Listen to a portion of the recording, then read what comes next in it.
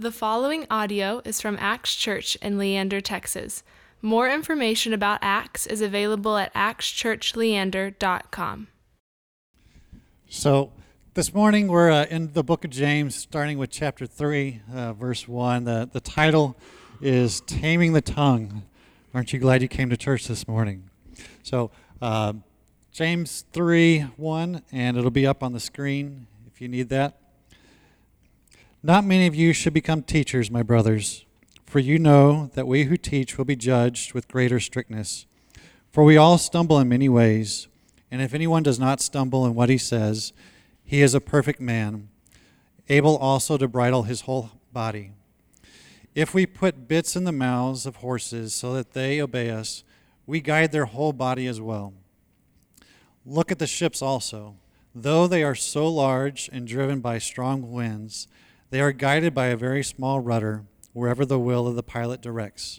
So also the tongue is a small member, yet it boasts of great things. How great a forest is set ablaze by such a small fire! And the tongue is a fire, a world of unrighteousness. The tongue is set among our members, staining the whole body, setting on fire the entire course of life, and set on fire by hell. For every kind of beast and bird, of reptile and sea creature can be tamed and has been tamed by mankind, but no human being can tame the tongue. It's a restless evil, full of deadly poison. With it we bless our Lord and Father, and with it we curse people who are made in the likeness of God. From the same mouth come blessing and cursing. My brothers, these things ought not to be so. Does a spring pour forth from the same opening both fresh and salt water? Can a fig tree, my brothers, bear olives, or a grapevine produce figs? Neither can a salt pond yield fresh water. Good morning, everybody. Again, my name is Tanner Olson. I currently get to serve as missionary of discipleship at Acts Church, Antioch, a church that you all planted. And so it's really good to be with you guys this morning. I'm also, like he said, I'm a writer and a poet. And so this morning we're focusing on words, and words are a huge part of my life. If it wasn't for words, I would probably just be standing up here and it would be completely silent. And that would be awkward for all of us, so I'm not going to do that. But this morning we're talking about words, continuing in this series, Practical Faith, a faith that works. See, the book of James, it provides us with this practical insights into the complexities of life as a follower of Jesus. And when we talk about this morning, will sound somewhat law-heavy. But the words of James come to us as a response to the gospel, like a response to the open tomb, us as followers of Jesus. And so as a church, you are in now chapter 3 of James. And so up to this point, you've seen and read how to be doers and not just hearers of the word, called to love and show no favoritism since Christ gave his life for all. And how our works towards others are a natural expression of the faith that God has given to us through Jesus' death and resurrection. And this morning, as we talk, I want for us to focus on the power of our words, what we are communicating, because we're always communicating something, and then the importance of our words as well.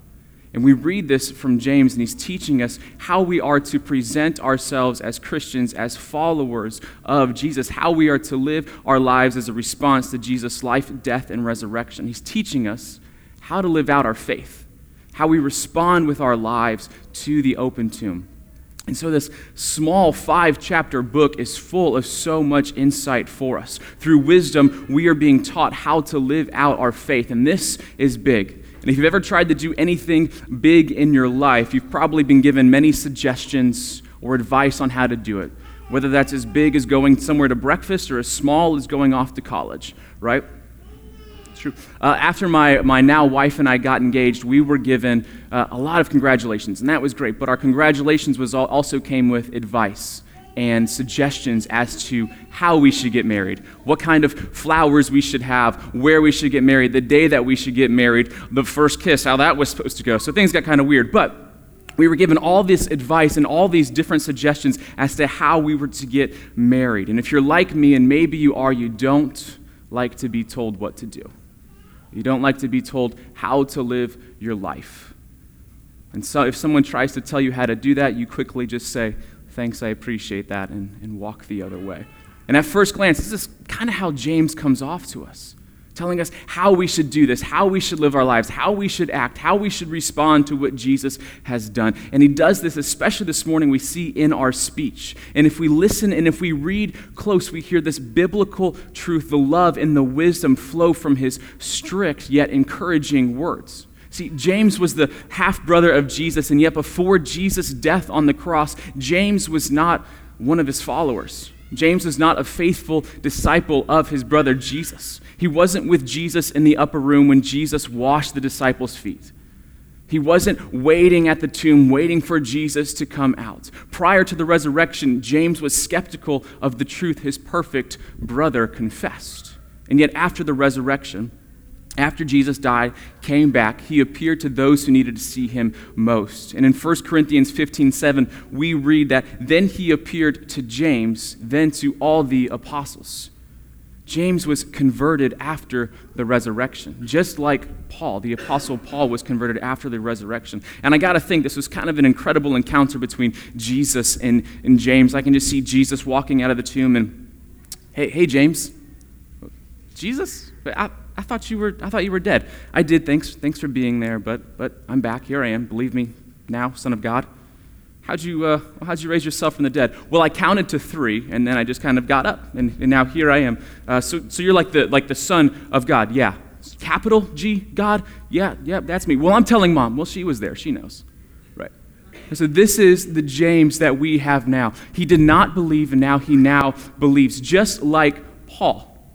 Was once lost, is now found, was once blind, but now sees clearly who Jesus is. He sees who Jesus is, and they both write to us with vigor, and they both write to us with this hope that we now confess together. Their words, they seek to move us, to get us going, to live our lives as a response to what it is that Jesus has done for us, and they share it with their words and with their actions. And now James is reminding us, he reminds us how we are to use our words. And words are a huge part of us, aren't they? The average person spends 1/5 of their life talking.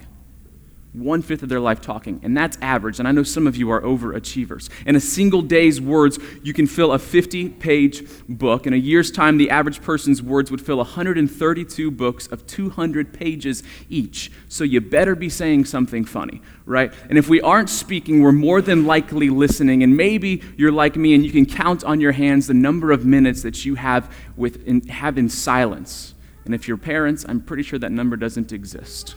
No silence for you. Because if I'm not talking, I'm more than likely listening to a podcast or an album, or I'm in conversation with somebody else. Words are a huge part of us. And if we look at our world today, we see that we are communicating more than ever. Whether it's through written word or spoken word, we're always communicating. And so if 20% of our lives is spent talking, we better believe that God has something important for us to hear about how we are to use our words. Right? Throughout the book of James, he addresses us how we're to use these words. He has these strong thoughts and feelings on how we are to speak to each other. And if James feels so strongly about that, we have to ask why. And why does he feel so strongly about this? What was said to James? Or what did James say to somebody else? Growing up as the Son of God, he saw Jesus rise up into his ministry, right? He was the brother of the announced of the dead man, and then looked him in the eyes alive. His brother was dead and now is alive. So how many times did James join in with the mocking of those who were yelling at Jesus? And how often did James join in with the crowd? Did he spit hate, and did he speak ruthlessly to the King of Kings? And how often was he hated on just for simply being the brother of Jesus? He knows the pain words can bring. He knows the suffering the tongue can produce. He knows that what we say matters, that our words have power. Earlier this month, you guys read in James chapter 1, verse 19, "Know this, my beloved brothers, let every person be quick to hear and slow to speak." Quick to hear, slow to speak. You knew we were talking about words this morning, so we have to bring this verse up, to be slow to speak. And what a challenge this is for us, isn't it? Yeah? You with me? It's slow. It's hard, right? It is hard to be slow to speak. We are terrible at being slow to speak. The mouth is a trap, and so often we fall right into it. And you're probably better at this than I am, but being slow to speak is not easy for us to do. But our words are not meant to be shots fired out of a cannon aiming to destroy. But like our hands, our words can be used for good. Our words are to be carefully delivered, spoken with purpose. Our words are to be thought of and to be offered gently. How many of you have ever said something that you wish you could take back? If you're married, go ahead and raise your hand. Unless you're a wife, I know my place. We've not been slow to speak, right? And as a result of that, we've been left wishing we could take it back. We wish we could turn back time and take back what we said to somebody else. But in our mistakes and in our quickness to speak, we know the power of our words. We know our words can cause pain. We know they can cause heartbreak and despair. We know that our words can cause anger, destruction, and even death. So we know our words are powerful, especially from this reading this morning. Do you remember the popular saying you heard on the playground as kids? No, not you can't play with us. I heard that one, but not that one. Sticks and stones may break my bones, but words will never hurt me. This is not a proverb. It's not found in the Bible. Solomon did not write this. This is pure garbage, right? Sticks and stones may break my bones, but words will never hurt me. That's complete foolishness. If we look at our world, it's easy for us to see that words matter. Tanner, you keep saying words matter, and I'm going to keep saying it because it's so important for us to know that what comes out of our mouth matters, that our words matter. Every day we hear how the words of one has deeply affected the life of another. If you have the internet, you know that this is true. If you've watched the news recently, you know that words matter because what somebody says will affect the life of somebody else. What you say will directly or indirectly affect the life of another. And if you've ever ventured into a comment section on the internet, you know just how powerful words can be. Or how many times have you turned on the news to hear how somebody has killed themselves because of cyberbullying or because of what somebody else has said? See, our words are powerful. Our words are powerful. And how many times has the words of somebody else stopped you from being you? How many times has the words of somebody else stopped you from being you or changed the way that you look at the world or a different group of people? See, our words have power. We know that this whole sticks and stones thing is not true because what our mouths produce can sink deep into the hearts and minds of those who hear. When I was in seventh grade, I had the dad bod, which was kind of weird when I was in seventh grade, but I was a short and stocky kid, kind of a bowling ball with arms and legs and a bowl cut.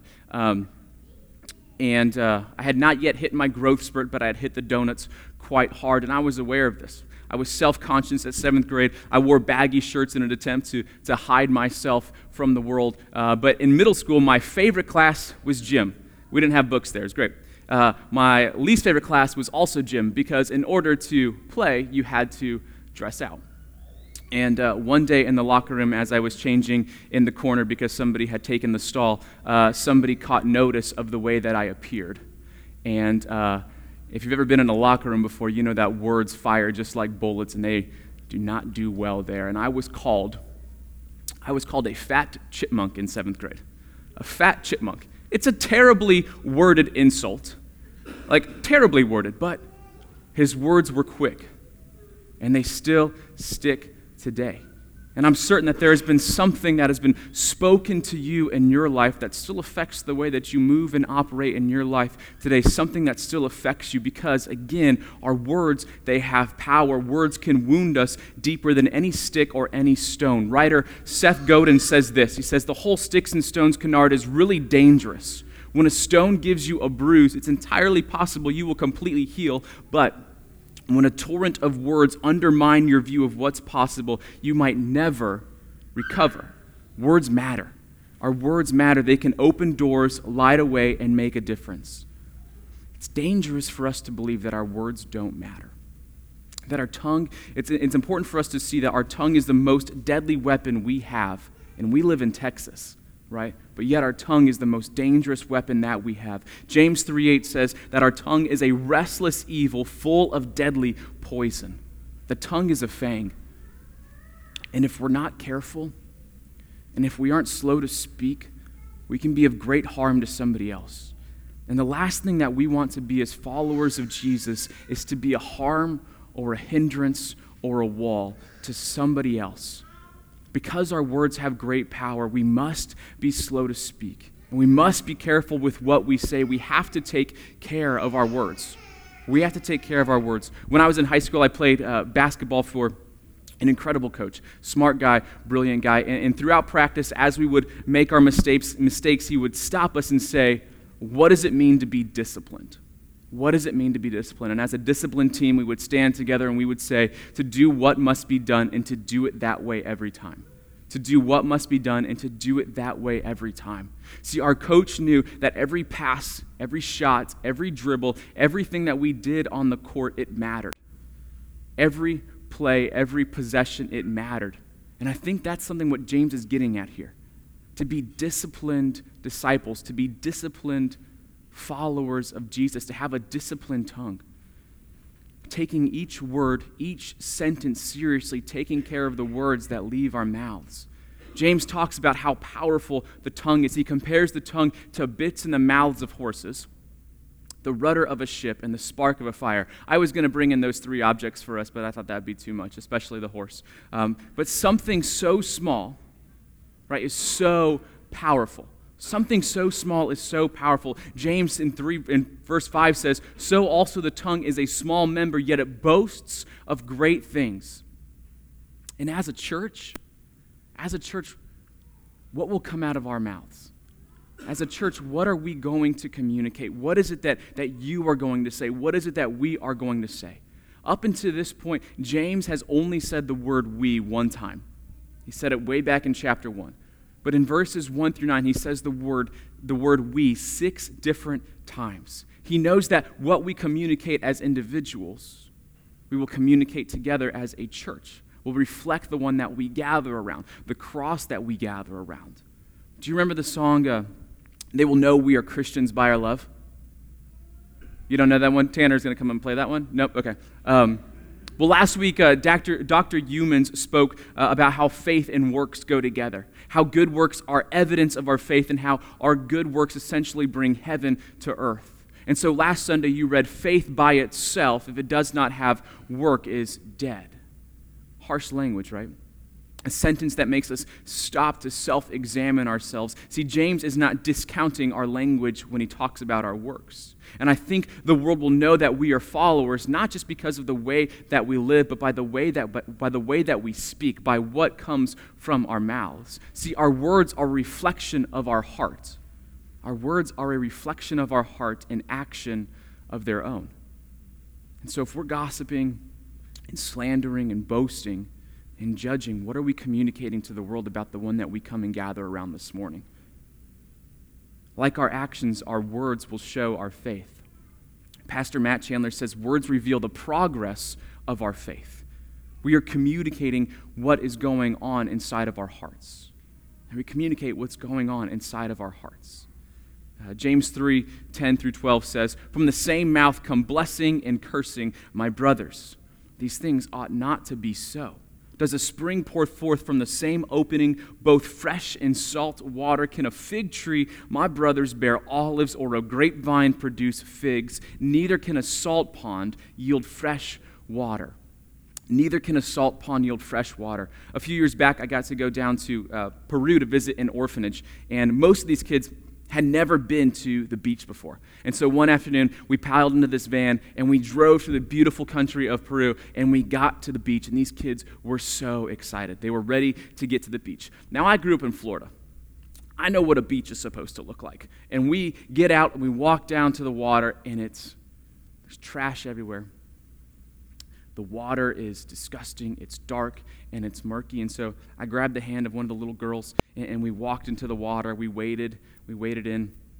And all of a sudden, this wave came in, and she jumped, and I jumped, and then a cinder block hit me in the leg, and then we turned around because I was almost crying, and we were walking out, and I stubbed my toe on a tire, and I won't even tell you what I saw float by me. And so we get out of the salt water, and the kids are all huddled together, and their eyes are red, and some of them are coughing up, right? Salt water, not good for us. Like, salt water is not good for us. And we were playing in this salt water junkyard, right? But salt water is not good for us. It doesn't taste good.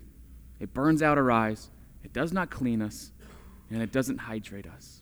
Salt water and fresh water come from two completely different sources.